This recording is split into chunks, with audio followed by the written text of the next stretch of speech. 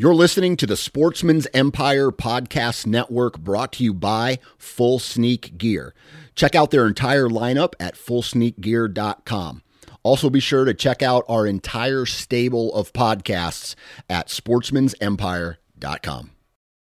New from Moultrie Mobile, the Feed Hub offers first-of-its-kind cellular connection and control for nearly any spin cast feeder on the market. When used with the Moultrie Mobile app, you can monitor feed and battery levels, run feeders on demand, receive alerts when feeders are clogged, and remotely adjust feeding times.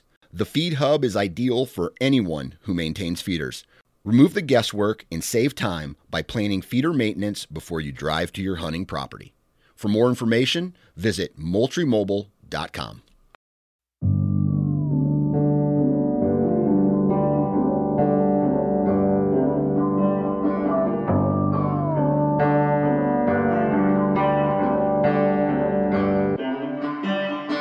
What is going on, everyone? Welcome back to another episode of the Wisconsin Sportsman Podcast, which is brought to you by Tacticam. This is your home for all things outdoors in the Badger State, and I'm your host, Josh Raley. I'm sitting here recording this right now on August 28th when I'm sitting here doing this intro, and man, we are just days away at this point from the big kickoff, right? From the big kickoff of deer season. And I've been a guy that typically tries to make it happen on opening day, especially when I was in Wisconsin. Temperatures were a little bit more friendly. Even if it was hot, it wasn't going to be, 90 plus. But man, looking here in Georgia, it's going to be 90 degrees on opening day, which our opener is September 9th. So I've got a hot persimmon tree that I am thinking about.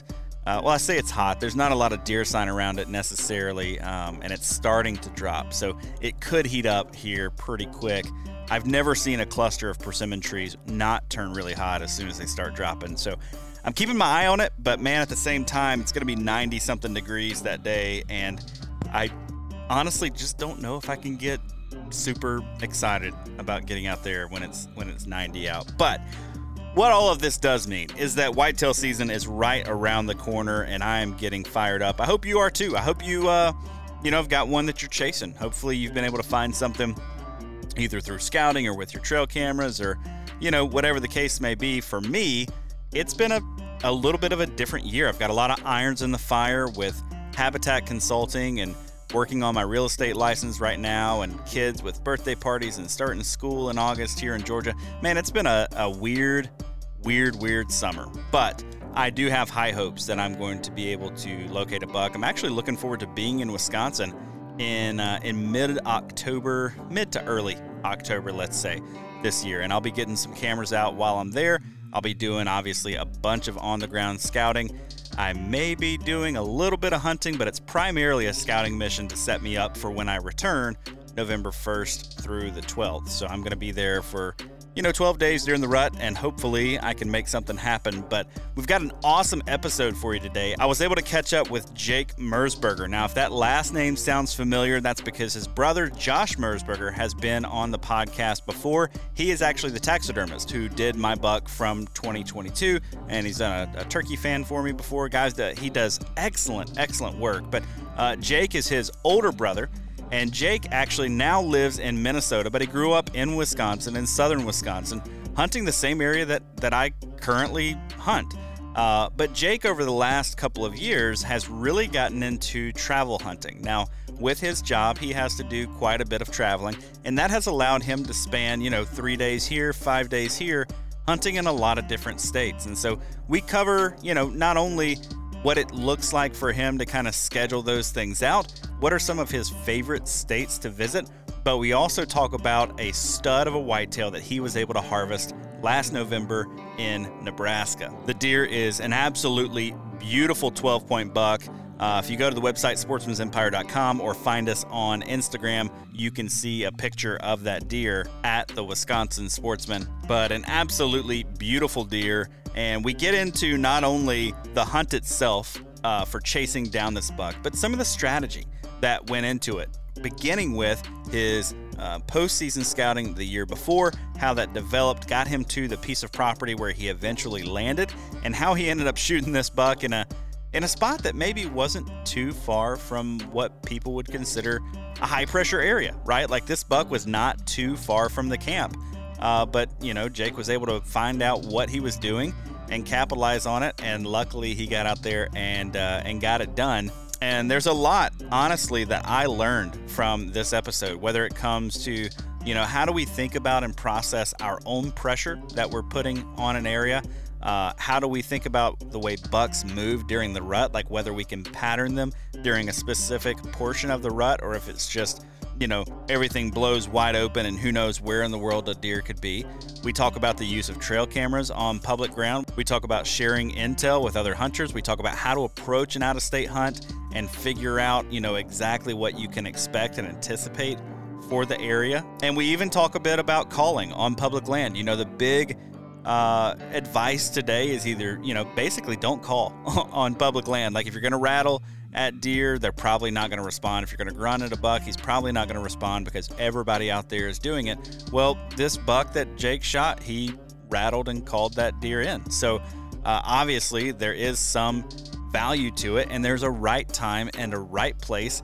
And so, yeah, we talk about all that good stuff in this episode, and you can actually go and watch this hunt. So I would encourage you, after you listen to this episode, go watch the hunt on Jake's YouTube channel called Stealth Bow Hunter. I'll have a link to that down there in the show notes. So if you're like, oh man, I can't remember what that was, just look at the show notes. I'll have a link there. He not only has that deer hunt on there, but he's got some turkey hunts on there as well. So lots of great content coming from Jake. So go check him out, Stealth Bow Hunter on YouTube. Now I hope you enjoy the show.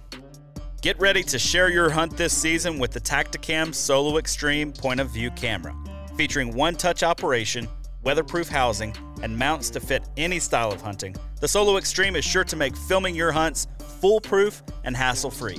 The Solo Extreme features up to 8x zoom, image stabilization technology that takes the shock out of the shot and lets you capture crystal clear, wide quad HD 60 frame per second footage. And you get all of this in a compact camera that weighs under 13 ounces.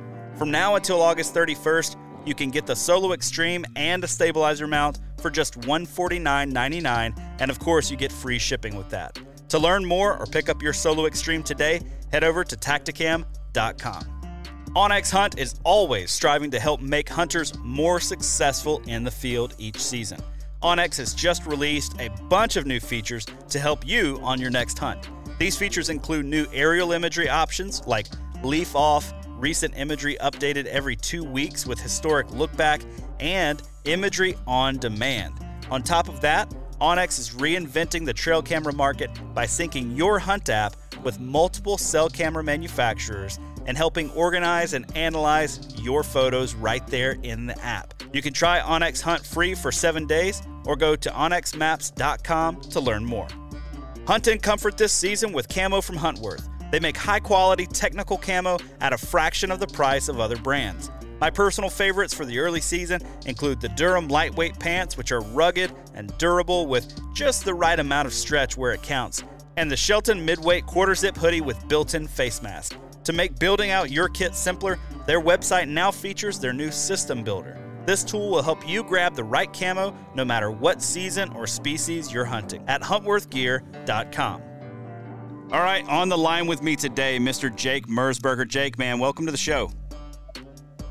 Thanks for having me. Absolutely. I really appreciate you coming on. I've talked with your brother a number of times. He just happens to be my taxidermist. So, his phone call is one of the ones I look forward to the most in, spring typically. But, man, Jake, I'm glad you could come on. We're kind of doing a little bit of a series here to get folks jacked up for deer season. And one of the things that we're covering is people's success stories. And I posted on Instagram a while back and just said, hey, anybody got a good buck story that they want to come on and share?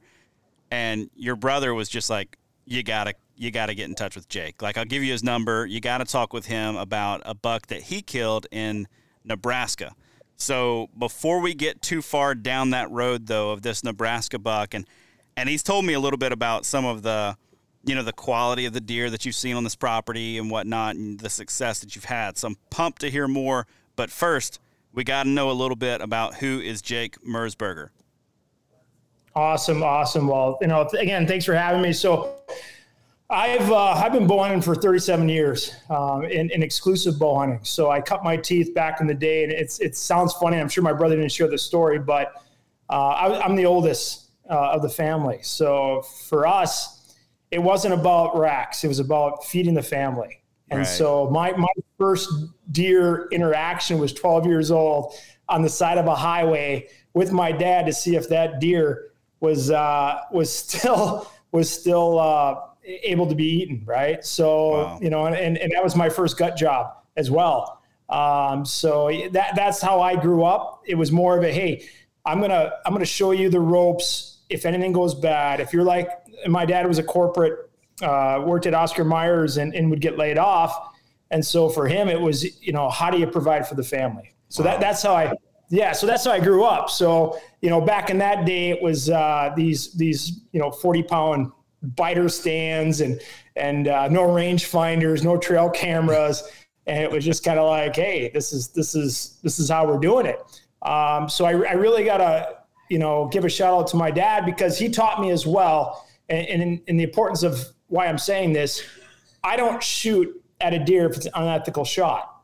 Right. He put that in my mind. It has to be broadside. It has to be relaxed. And he put that, ingrained it in my mind. And I think that's helped me become a better hunter. Because you see a lot on these shows and that they're taking front shots, or just they're almost overexcited, right? So they're trying to make it happen, where I'm a little more patient. If it walks, it walks. That's how I was trained. Like if it walks, it walks. If you got on it once, hopefully you can get on it again. So so I've been doing it for 37 years. I got into filming probably right I was like 24 years old.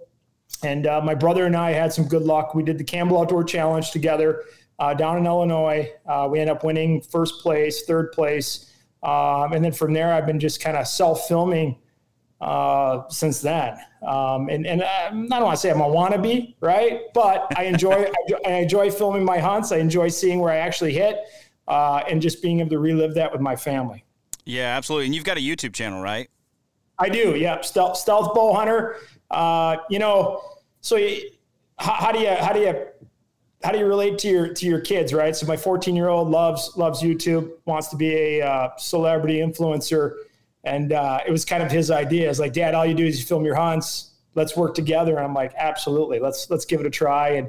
And so he's my director. I've got a 14-year-old that's my director that is on me if I don't post shorts and good footage. Dude, he probably does as good or better of a job than most of the people in the industry. So, I mean, if we're just being honest there, I mean, if he's out there and watching it and consuming the content, he's probably able to make just as good of a call as a bunch of others. Yeah, absolutely. He's extremely vocal if I don't perform well. Let's just say that. Keeping you in line, man. That's awesome. Very good. So, man, one of the cool things I just wanted to point out, so you've been doing this for a long time. I don't know how old you are, but you were certainly hunting the area way before I came along. But interestingly enough, you and I have history hunting the same kind of gem of an area. I mean, the whole area is pretty just special. So I've talked about it on the show before without, trying to spot burn or anything like that. But I am curious to hear about, maybe one, your experience with that area. We won't say where, but your experience with the area. And what are some of the things that you think maybe makes it what it is? No, yeah, that's a great call out. I think the area that we're talking about is unique, right? So you're looking at familiar. It's marsh into some oak flats and that. But other than that, it's predominantly a sportsman's paradise. So what that means is you've got people that are walking on trails. You've got pheasant hunters. You have bow hunters. You have this mix of people that it's extremely high pressure. And so back in the day when I hunted it was, hey, my dad used to say, just FYI, at any time, someone with a dog can walk through. Right. It's just FYI. It's a major pheasant area, and just know that. But that being said, it's a great area that holds a lot of good bucks. It's high pressure. So I give anyone kudos that shoots a big deer or even gets a shot off in that area. It is a high pressure. And anytime my family talks about it, we usually talk about a great success story with, oh, by the way, do you remember this guy that we bumped into? Right. That's the conversation. But I think it's a unique spot because of the marsh, because of what the DNR has done as well for habitat. It's a good spot. But that's all I'm going to say. I don't want to give your spot away. No, that's good, man. I'm always curious to hear because I've run into people who understand just how special it is, and then I've run into other people who just view it as kind of like any other area. I'm like, no, you don't understand. Like, these bucks shouldn't be, this many bucks of this caliber shouldn't be here because of how highly pressured this is and the quality of the land around it. It's not like it's, got bum public land all over the place. I mean, there's high quality private ground around it, and that could be some of the power of that property too, is it does have some decent private pieces that kind of are mixed in there. But anyway, so tell me a little bit about how you went from hunting southern Wisconsin. You kind of got into the filming thing a little bit. Now you're hunting all over the place. It was forced, right? So I little history of myself. So I worked with a major retailer for 11 years, and I was a fix-it guy. I consistently opened up new stores. Well, with that, I had to move. I moved 9 times. So wow. for me to order to hunt, and I'm passionate. I'm a bow hunter. That's all I do is bow hunt. I don't pick up the thunder stick. I'm not saying it's bad, but my passion is up close and shooting it with a bow. So for me, I looked at, hey, how do I continue doing my passion while doing a good job at work and supporting the family? So it gave me access to Nebraska, Kansas, Minnesota, and these areas where I had to adapt. And I knocked on doors and I got the Heisman, 95% of the time. So for me, it was falling back into the public land, figuring it out, looking at that time, we didn't have Onyx, right? So you're walking it, and I'd walk it in the spring so I could blow it out and just make sure I had a good game plan. But I feel that's what made me a better hunter, because I don't have the luxury of understanding the deer movement every year, right? So I didn't know. So I'm popping in. I'm a fresh guy. It's new dirt for me. I'm executing at a high level and trying to review the land, and then trying to set up in the best possible scenario while making sure that I keep my job, which is the tough. It's the balancing piece, right? You got to keep the wife happy, the family happy, but yet fuel the fire of the passion. Yeah, absolutely. Absolutely. As you think about the different states you've had the opportunity to hunt, is there one that has like risen to the top? For pressure, or for like just the caliber of deer? You know what? Give me one that you say, I want to ask for 3, right? Okay. And I'll give you 3 categories. One would be pressure. Like, is there a state that you're like, holy smokes, the pressure there is so unreal, I don't enjoy it? 2, give me the quality of experience state. Okay. And then 3, maybe give me the quality of deer. Okay, so the most pressured one by far, and there'll be folks that will challenge on me on this, but Minnesota whitewater public hunting ground is by far the most pressured. I've never seen so many squirrel hunters. I've adjusted my tactics with that, and guys will shoot some good bucks off that. But you look at the encounters of the people. When I say, dude, I go in deep, I got guys hunting tree rats, like still finding me, and just it's just you're just like, how do I get away from these guys? Right. Yeah. So that was been I'd say my most pressured. I changed my strategy up where I only hunt it actually after the gun season, and only on the coldest days on the bean fields and that are still up. And I've had some good success. I think that by far for me is and I put it this way, Nebraska, my last hunt last year, I ran into 16 out-of-staters. Wow. And I will still tell you, Minnesota down there in whitewater is like the next level of just, because it's a great area. It's the bluffs.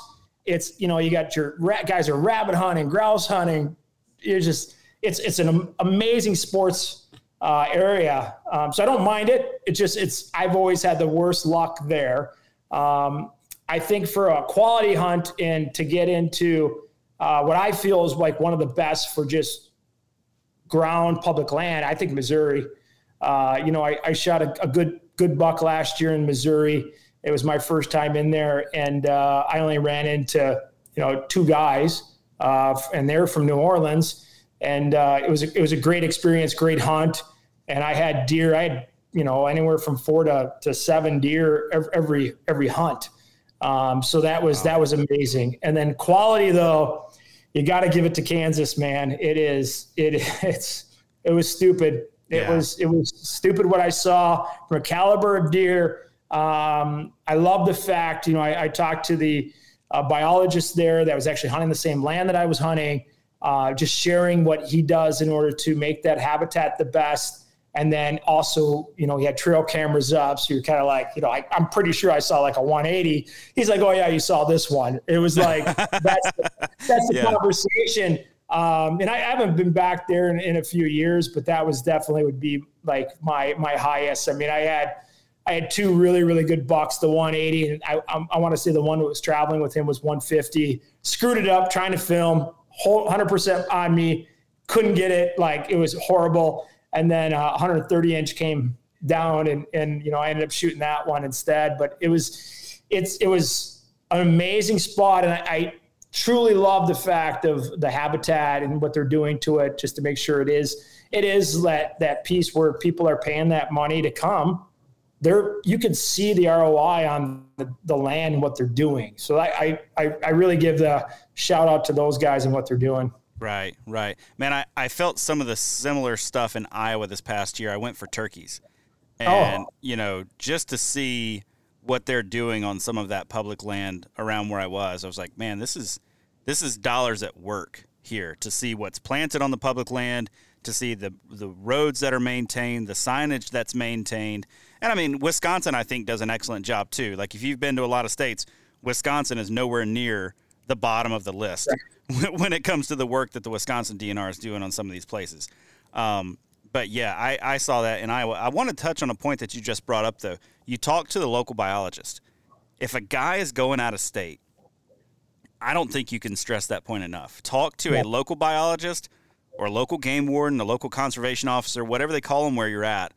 Man, when I went to Iowa, I ran into a game warden. He had kind of boogered up my hunt on accident, and we talked about it a little bit. And then he was like, tell you what, man, I'm going to send you here and I'll tell you where to go. This is my favorite spot to hunt turkeys ever. So go back there and get one. I didn't get one back there, but just such a cool thing. Like they're willing to share their knowledge. Like they want people to have a quality experience.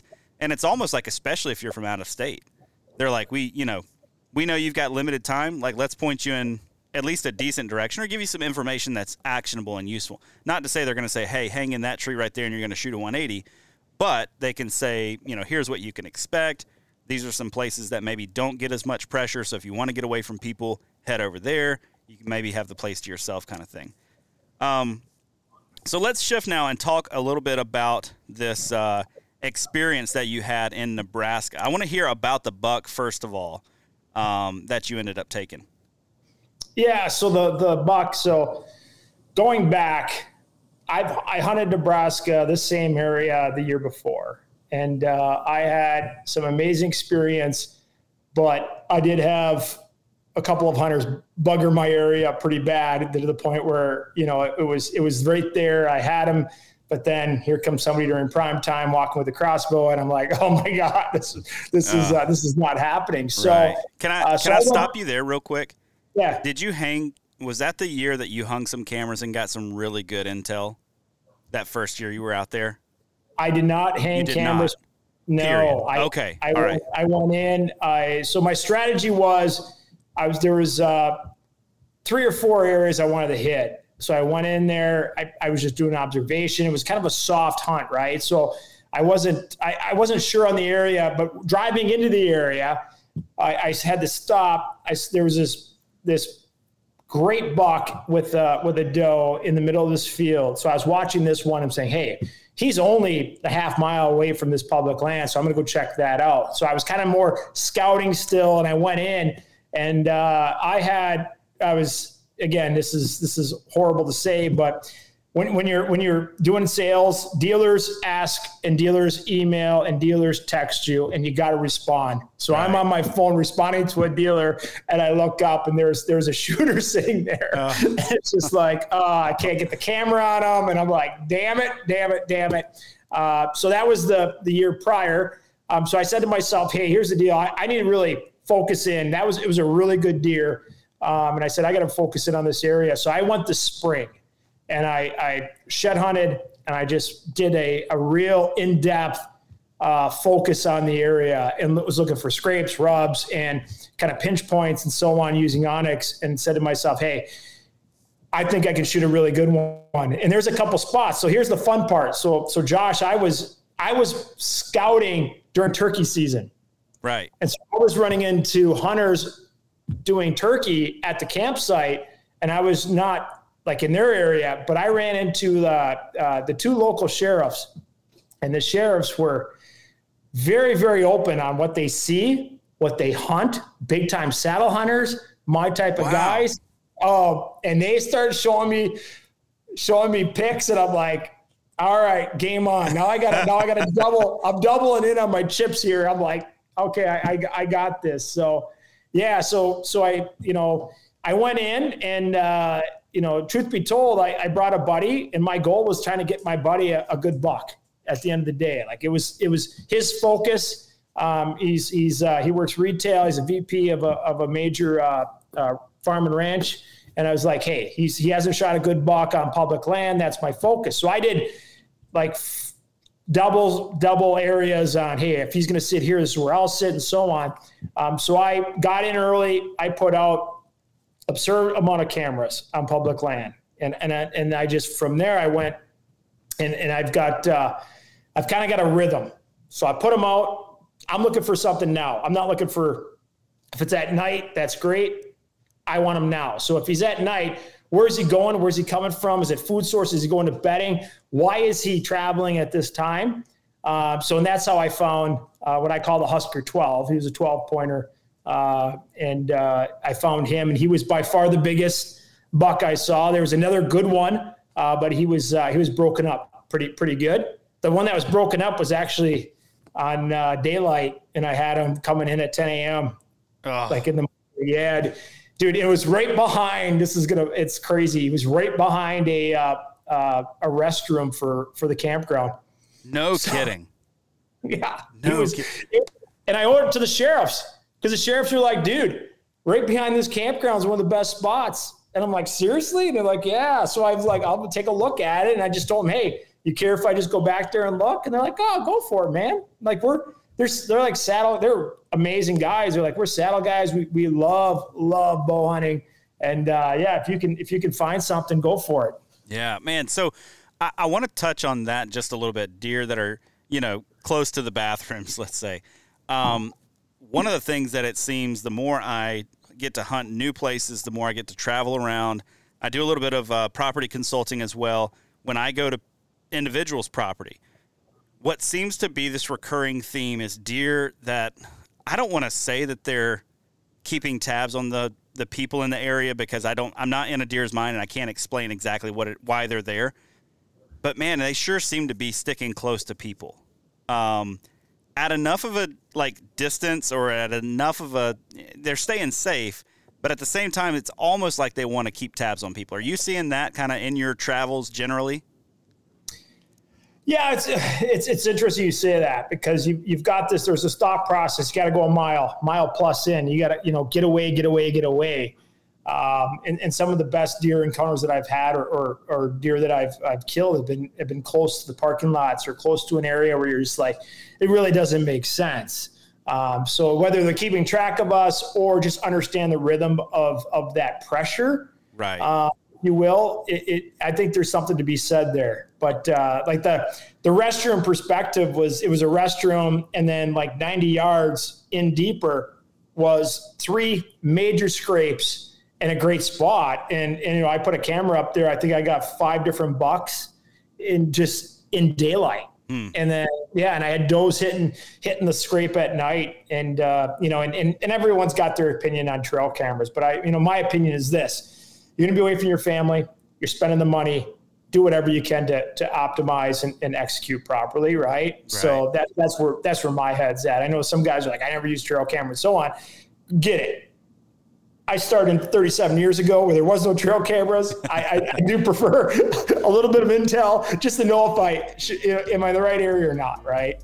Just want to take a quick minute to let you know that the Wisconsin Sportsman podcast is brought to you by Tacticam, makers of the best point-of-view cameras on the market for hunters and anglers. They're on the cutting edge, making user-friendly cameras to help the everyday outdoorsman share your hunt with friends and loved ones. Their new 6.0 camera has a ton of upgraded features this year, but the one I'm most excited about is the new LCD touchscreen. In my mind, that is a total game changer. And one area Tacticam really shines is with their mounts and adapters that are made with the sportsman in mind.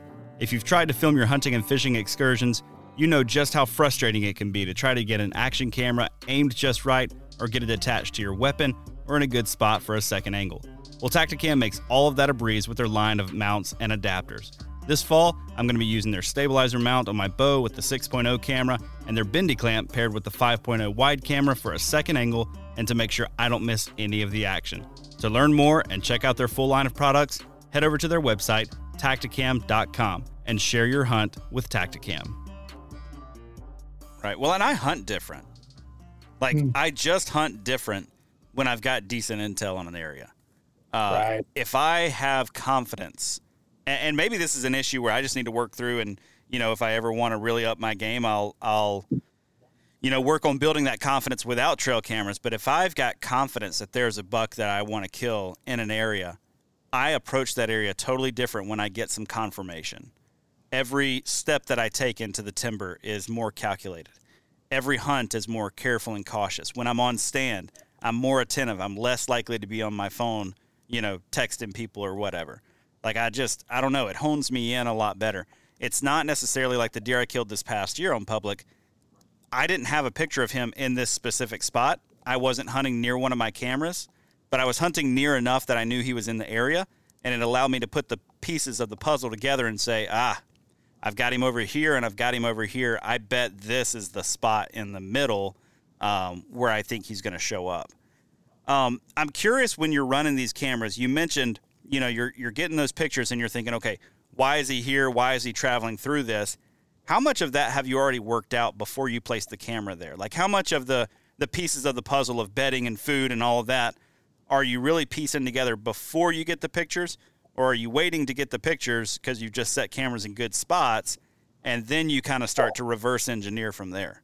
Yeah, so no, great question. So in some aspects, I'm eliminating spots, right? So it's a pinch point. It's something where, hey, I can get whatever's here come through this area, and I can immediately eliminate it if there's nothing to what I want to try to go after.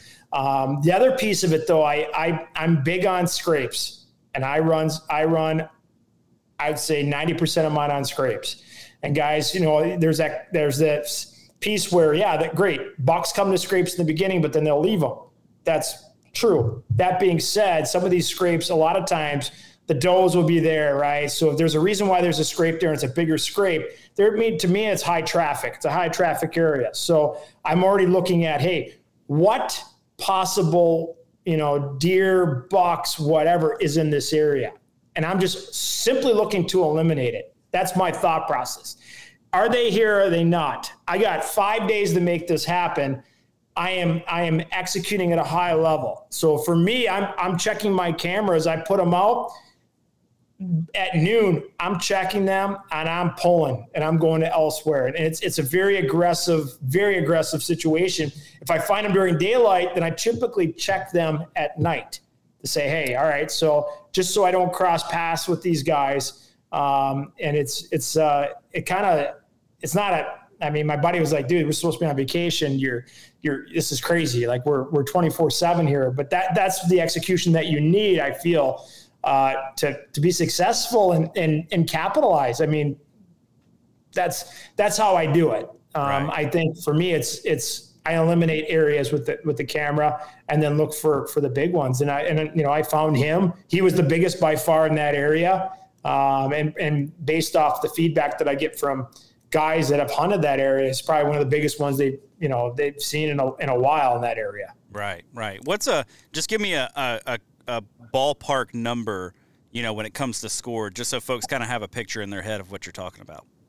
Yeah, so I'm not a big score guy. Okay. I don't score. My brother does the scoring. Right. He does it. I think it went 148 or something like that. Okay.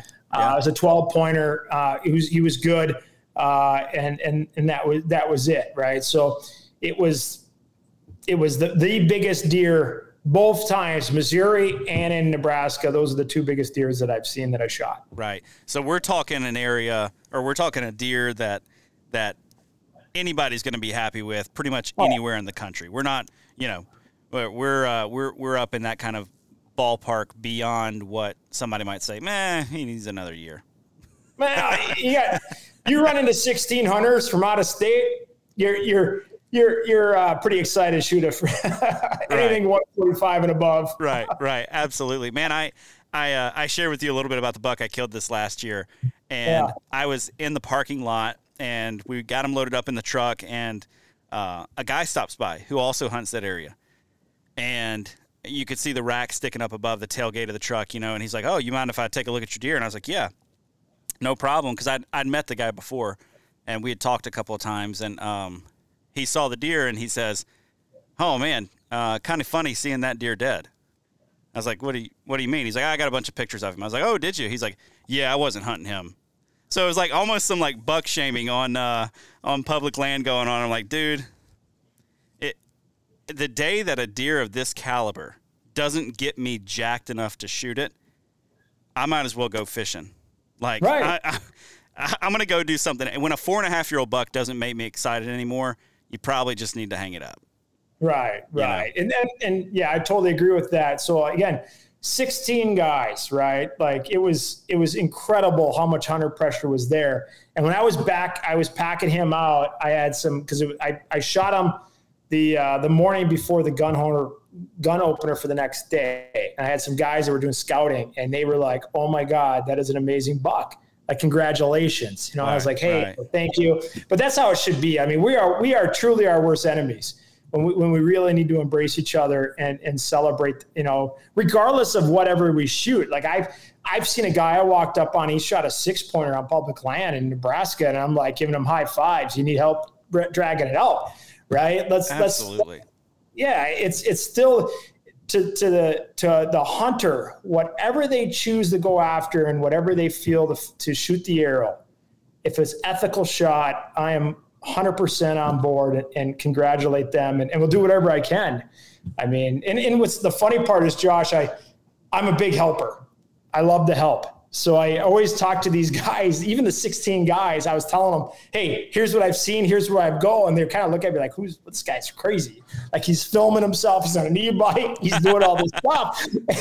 And I'm just like, all right, yeah, I'm just here to help. I'm just, because for me, it's all about, these guys are taken away from their family, away from their jobs. Let's help each other in order for them to be successful as well. Right, man. A constant theme when I'm talking with folks like you is I try to emphasize, like, when and hopefully people will take heart when they hear this message. I'm always trying to, like, if somebody's willing to come and talk with me, if I run into guys on public land and they're willing to stop and chat, and like, we can share a little bit of information, and I can tell that the sharing is mutual, right? Like, I would rather, like, let's have a conversation. Let's talk about what we're seeing, because I would rather both of us or one of us walk away with a deer than neither of us walk away with a deer.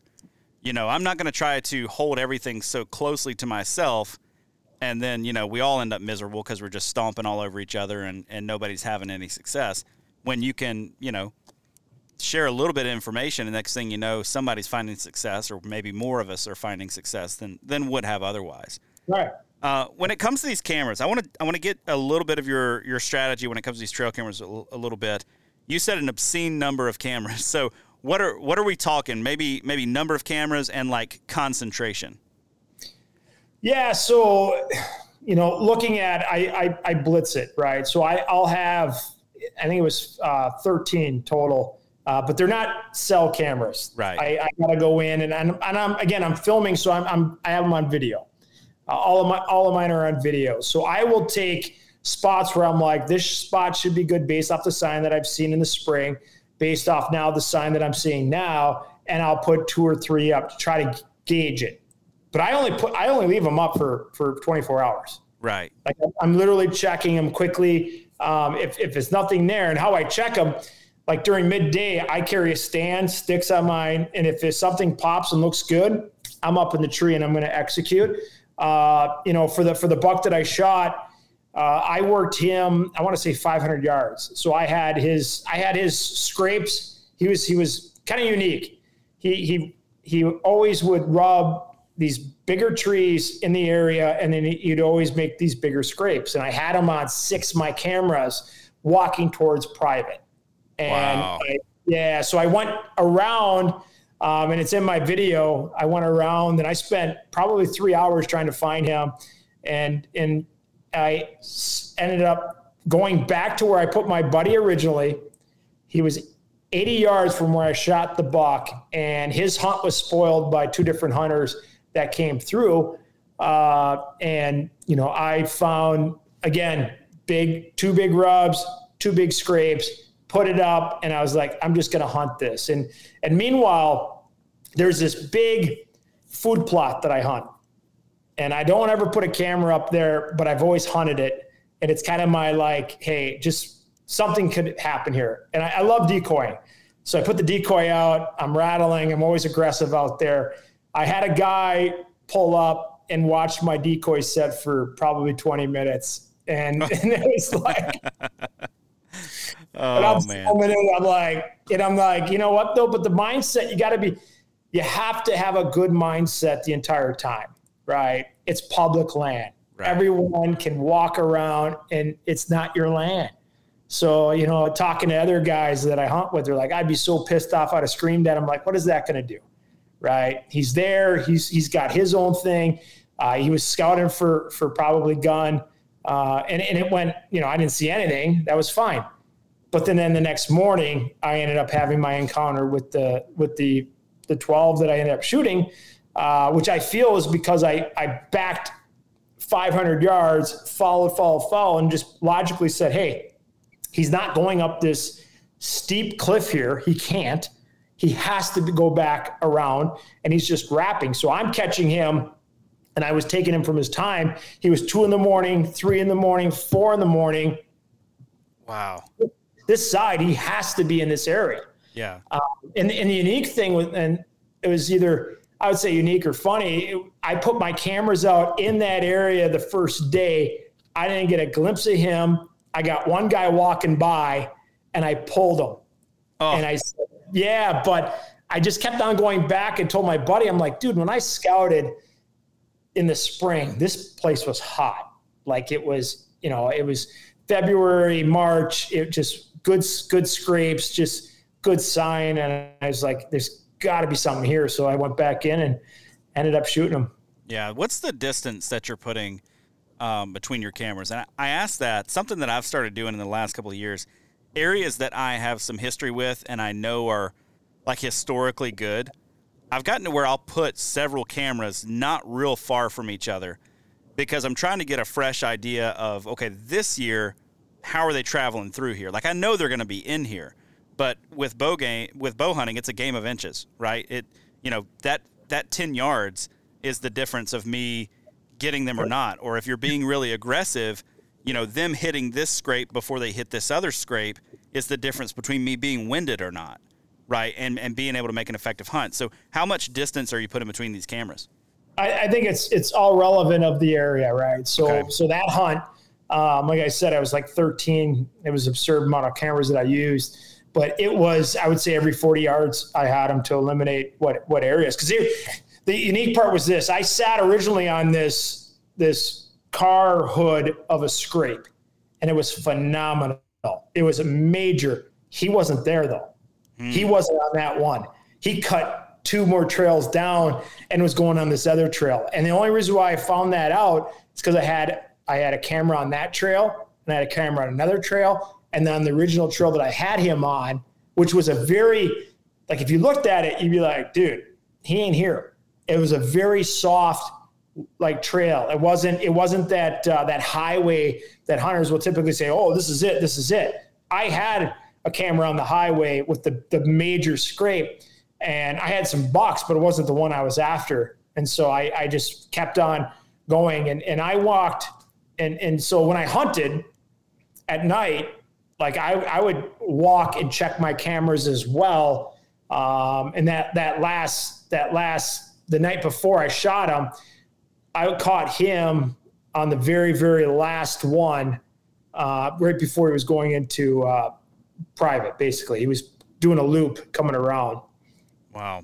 Basically searching for does, right? So, which was bizarre because it was November 13th or something, November 10th or whatever it was. And they were still searching. Every buck was searching for does during that time. Interesting. Yeah. When it comes to your hunt there in Nebraska, how many days did you have, or did you hunt this property on multiple different occasions? No, just the one. Just the one time. Yeah, so it was basically it was a week, and keep in mind, so when I got there, I got there early, set my cameras out. My main focus was to get my buddy a buck. He had to leave because of work, and it was like, all right, game time for me. And then I got even a little bit more aggressive, and I think it was a mixture of, you know, good scouting, but the temps also helped. The temps kept on plummeting. And when I shot him, it was -5. Wow. Okay. So it got real cold. Yeah. Real cold for November. I wasn't ready for it. It was a miserable hunt. It truly was. I was on stand. I think I first saw him at 10 o'clock, and I was in the stand there for the morning. And it was the coldest I've been in a long time. And I'm from Minnesota. So yeah. So I was not expecting a Nebraska hunt, and learned a lot about making sure you bring your right layers. Yeah, absolutely. I remember what I was going to ask you now. What's your thought process when it comes to the pressure that you're putting on an area? You know, I'm just thinking about you're really aggressive hunting. You're really aggressive with the trail cameras. You're setting them up on scrapes. So, I mean, you're in like high odds area that something is going to smell where you stood and smell your hands on that camera. Are you doing anything to try to mitigate that? Or, you know, how are you thinking about what you're doing? Because I know younger Josh I would have put those trail cameras out and assumed that there was not going to be a deer in that area for the next 10 days because of my scent. I've changed a little bit on that, but I'm curious your thoughts. Yeah, so a couple different things. So I always chuckle when I see guys put trail cameras out without any gloves, right? So first of all, I wear gloves. I've got scent killer. I'm wearing my boots. I don't ever walk on their trail. So if I see the scrape, I'm like, the pictures that I even have in the videos, I'm off that scrape. I'm off that trail to where they would have to really go out of their way to see my camera. Right. And to me, and always, if a deer's looking at your camera, you failed. Right. That's my thought process. So for me, I always make sure I'm hiding that camera. I've got my gloves on. I'm spraying down. I'm off that trail. And I've always done that. I never walk on the game trail. I'm always at least, like 4 or 5 feet off it. I can walk. I don't need to be on it. Like, I see it, right? Why be on it? Why even jeopardize that? And so I will always put my cameras, and then obviously on public, I was doing this for years. I put them up higher and I kind of push them down just to deter any theft as well. But that's my secret sauce. But if you have your gloves, if you don't have your gloves, you're putting it up, you're on their trail. Well, again, I think it defeats the purpose of again, you're in their backyard. They understand their area, and you just got to be heightened on the sense of what they might smell, what they might see. So that's where I'm. And on one occasion on this past hunt, I did have one buck literally pick out my camera and looked up, and I was like, that, to me, he was done. Right. He ain't gonna come back. I was even thought to myself, I lost that one, and shame on me. I didn't cover it up, or I didn't do something right. So that's again, as we hunt, we're out there, we're always learning as well, right? We're always trying to improve our skill set. Right. Right. So let's talk then about this specific buck. Like when you found him while you were hunting, like how quickly into the hunt were you able to, get a beat on this specific deer?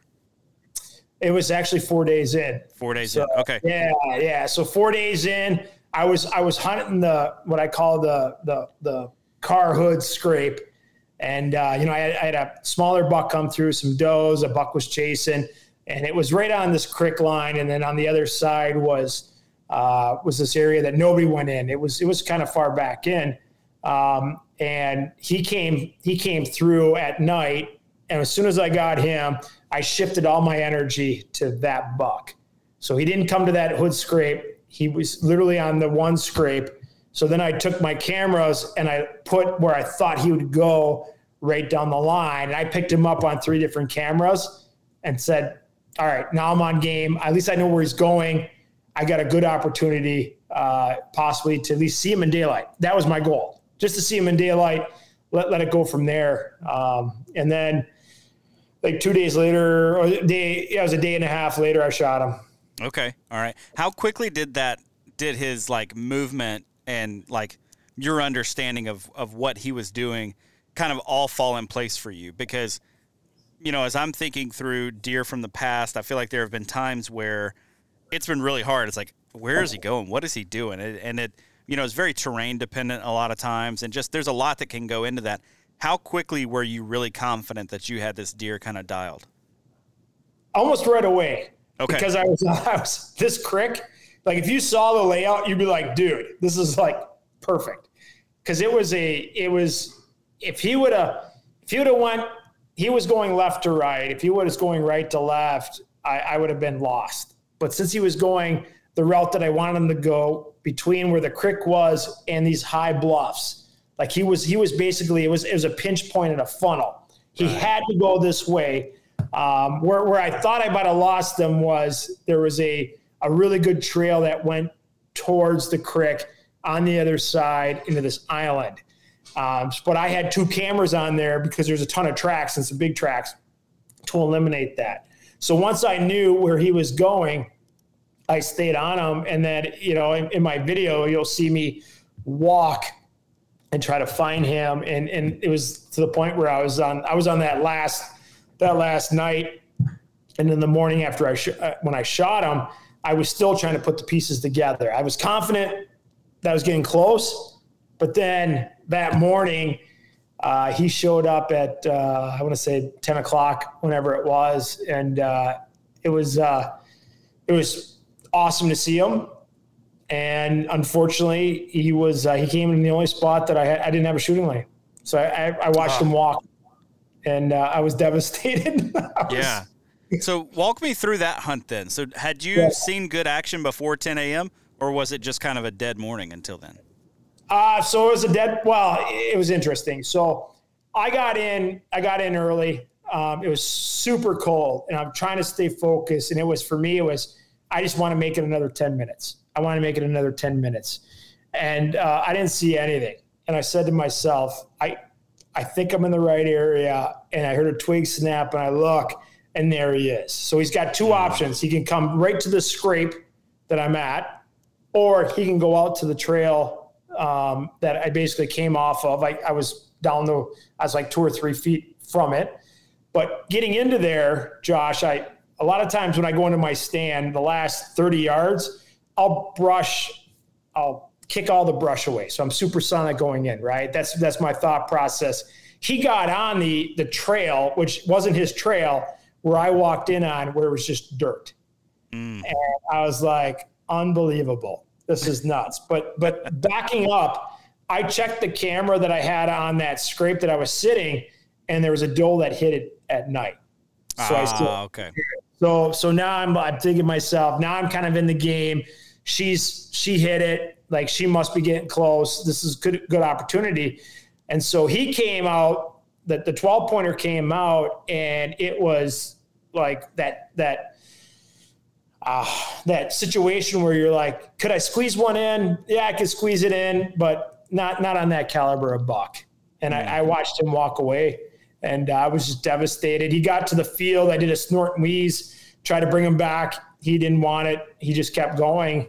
And then I want to say I waited 20 minutes and I did a rattling sequence, and he literally went around me and looped, and the wind, he was coming on the trail day. He would have winded me within another 5 yards, but I had him. I was throwing up the wind indicator, the milkweed, and I was watching him come in, and he 3 more steps, I would have been dead to rights. He would have bolted, but I shot him before he got my wind.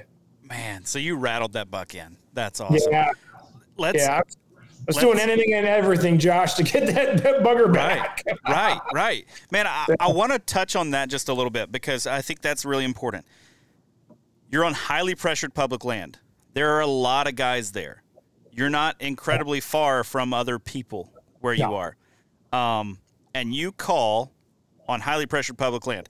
Everything in the hunting media says deer on highly pressured public land don't respond to calling very well. Well, the evening I killed my buck last year, I'm sitting in my stand, and I hear a guy just get after it. And it's like 20 minutes before dark, right? And I'm thinking to myself, first of all, he's right where I hunted 2 days ago. Like, so I know exactly where this dude is at, and he's in a real good spot. I had gotten winded by another buck there. And so I'm like, man, somebody's sitting up there. That's disappointing because I had sat all day and hadn't seen anything. Like I saw some bucks that morning cruising through, but had seen nothing throughout the midday, and it's almost dark, and I'm like, man, it's almost over. He starts rattling. I'm like, oh my gosh, dude, can you not just let the sun go down and just like let me enjoy a quiet evening and lick my wounds? And then I hear his bow go off like 5 minutes later, and I'm like, no kidding. So I catch up with him. He shot the buck that winded me 2 days before or 3 days before, whatever it was. So it worked on highly pressured public land. Then I hear this story for you. It worked on highly pressured public land. What's going into that and your thought process with calling? Because it's not supposed to work. Yeah, they say that, but all my years on public land, I've never deferred to not calling. Like I'm very aggressive on the rattling. I'm very aggressive on snort wheeze. It's one of those things where it's like turkey hunting, right? Either they're in the mood or they're not. Right? Take a chance. So, and that was my thought process. But Josh, at that time, I was looking for anything to throw at him. I was so devastated, so down and out. I couldn't believe that I just let him walk. And I was like, man, I might have been able to put one. I was like, no, you did the right thing. Let him walk. And he came in very, very aggressive. He was bristled up. Like he was like ready to tear something up. And I would think I was, again, you look at the equation, you don't know unless you do it, right? In some cases you might have a situation where you shouldn't have rattled, you should have snorted wheezed, but how do you know? How do you know what mood they're in unless you try it? And I've had those situations where I've called and you just watch them literally do the tail flicker and off they go. But I'm still going to call. I'm still going to try it. And I think for him, he was, I think he was prime. And then that being said, Josh, I had from bucks to doe ratio on what I had on camera, I had more bucks to doe. Right. So that was my other thought process, right? So I thought, hey, this is kind of a situation where these bucks are going to be cruising, right? It's going to be an intense rut. My thought process was I only had the three does, and I had 8 different bucks in that area that were really, being mobile and kind of working the scrape. So I was like, hey, let's try it. And it was more, I think it was like 20 minutes or whatever it was. He came in directly behind me.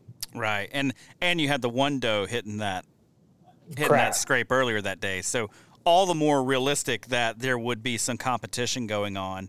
Yes, correct. Now all of a sudden, as opposed to, and you're not just blind rattling at that point either. You're not just popping through and trying to blind rattle something up. Not that can't work. Just saying that wasn't your situation. I want to hear your thoughts on. Well, first of all, let's talk about the shot, and then I want to come back to a question about bucks and kind of how they cruise their turf during the rut. So you make the shot.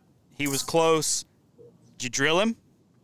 Yeah, I drilled him. He probably dropped within 40 yards. He was on. So here's how it happened. So I thought I had my main camera on him, and then I was like, whoa, he's coming. He's going to get my wind. So I relied on my secondary camera, and I pulled back, and he was basically coming on the trail. He runs underneath me, and he basically expired behind in sight. And it was a great shot. I was super proud of it. That's the respect for the buck like that as a caliber. You survive on public land for that long, right? We want to do everything we can to make sure it's a humane shot, and I executed properly. And then after that, I kind of lost it because I was super excited because he walked out of my life, Josh. Right. He was out of my life. I'm literally down and out, almost ready to cry. I'm freezing, going, what am I doing? This is not good. And then it just all happened, and I was fortunate for sure. Man, so when he had kind of walked off, had your mind already drifted to like, okay, what's my next step? What's my next move? Right. Yeah. Okay. So once I said to myself, I'm not shooting. This is not a high quality shot. I'd be threading what I call threading the needle, right? Where, again, back to my dad, broadside, you shoot, you don't thread the needle, you respect the game. So that's where he walked off. I snorted and wheezed. I did stop him. Well, when I stopped him, he didn't snap his head back. He didn't look. He literally stopped, flickered the tail, and off he went. I'm like, all right, he heard me. I'm going to let him go. I'm going to give him some time. Hopefully he gets away from this area because I wasn't sure, did he smell me walking in or not? And then I hit the antlers, and it was a very short. I'm very aggressive on the first pop, and I kind of do a short one that I have on the footage there, and then I put him down, and I heard twig snap, and during this time, and this is how I typically hunt. So after that situation where the 12-pointer left, an 8-pointer comes through, and typically in my scenario has been, all right, this one's dead because I just messed that one up. But I let him walk, and I was like, I'm not gonna shoot him. But so he came back around and was able to execute. Excellent, man. Well, I want to hear your thoughts. Maybe this would be a good point to kind of wrap it up on. How patternable are you finding bucks to be? I mean, we're talking mid-November. A lot of guys may have just thought, I've just got to get on a good pinch point somewhere and just put in the time. I'm not going to try to put a bunch of effort into locating a specific animal, figure exactly out what he's doing, because who knows, man, a doe could take him anywhere. How patternable are you finding bucks at that time of year? That's a good question. So when you think about it, with my cameras and that, my thought process is the doe, right? So I'm looking where the does are. That's where I'm thinking. That being said, in the pinch points, I have cameras out to make sure. I'm a pinch point guy, right? I'm a funnel guy. I've been guilty to sit on a stand multiple days and a good exit and entrance where you're just pounding it and say it's going to take off, or it's going to execute, and it might not. I think from a patterning perspective, it's tough. You've got a short window. That's why I was super aggressive. This guy my 12-pointer gets on a doe, and he's gone. He starts to chase, and that whole different ball game. And I think that's why I was very aggressive on just the camera, getting him and executing right away. Like I didn't wait. I was in. I'm like, okay, here's where he's at, and I was basically following him because at that time, it's a short window. Right. They catch the right sniff, they're out of our life, and so that's where we really need to execute and just put everything to our favor, whether it's a pinch point or that. But yeah, so again, it goes back to it was the right scenario, and it was a good hunt, but he could have easily got that doe, found her, and been out of my life, and we wouldn't be here right now. I would have been cursing. Yeah, well, man, I think that it's so important to understand. I mean, for you, it was you've got to get there on the ground and understand what you're being dealt, like the hand that you're dealt. Now, thankfully, you were dealt this hand of bucks that were still kind of in that looking phase. You know, they're not necessarily chasing super hard yet or anything like that. They're on the prowl, and I have come to love that time of year, because it seems like, you know, up until the sort of everything breaks loose, I find a lot of really predictable movement of, like, every day or every other day he's looping back through here, and then he loops back through here, and he loops back through here. And, you know, you can really, really target, because you can have confidence that all the bucks in that area are up on their feet, first of all. And then second of all, you can really kind of dial in, like, okay, he really likes coming through here, and I missed him today. He may come through here again. The property that we've both hunted before, I had one spot where within like a 9-day window, I had 4 encounters with a good 8-point. And he was doing the same exact thing, like time after time after time. I'm talking time of day. Like, I remember climbing a tree stand one morning, and I'm getting in a little bit late, and I was like, that's all right. He's not going to be here until like 9:30 or 10 anyway. And 9:45, here he comes walking down the trail, and I'm like, the dude was like clockwork.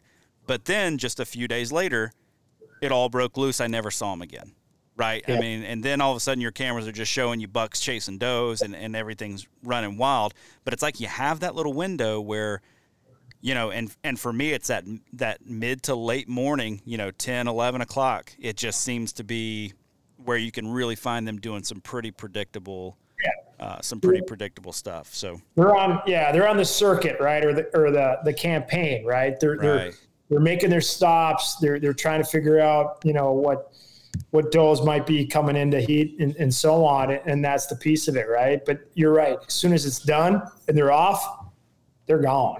Right. Goodbye. Yeah, absolutely. Absolutely. Well, man, let's talk just briefly, you know, what do you got on the docket for this fall? Well, so I've got Illinois. I'm picking up Illinois. I've got some public land that I scouted again in March. I feel confident about it. I'm a little skeptical because of the amount of ladder stands and the tree stands that were up there. I already talked to the biologist, or talked to the park director there on kind of what's going on there. And then I'm doing Wisconsin. Not in your area, buddy. But, man, come on. Well, I might be right behind you. You never know. So I'm doing Wisconsin, and if everything goes well, I might shoot down to Missouri. But I'm giving Nebraska a break, and I'm excited. I think so. One thing we didn't talk about. I'm a big e-bike guy. Yeah. At my age, right? And it's not I'm not hammering through the fields or anything like that. But if you go to a parking lot and if I can pop off, shoot down the road, you know, a mile, and then park it right off into the ditch and get in there, it just gives me an upper hand. So that's the big piece as well that I really focus on. I think Missouri helps me. Illinois, talking to the director, doesn't sound like they're going to make it legal to go on the farm roads, which is fine.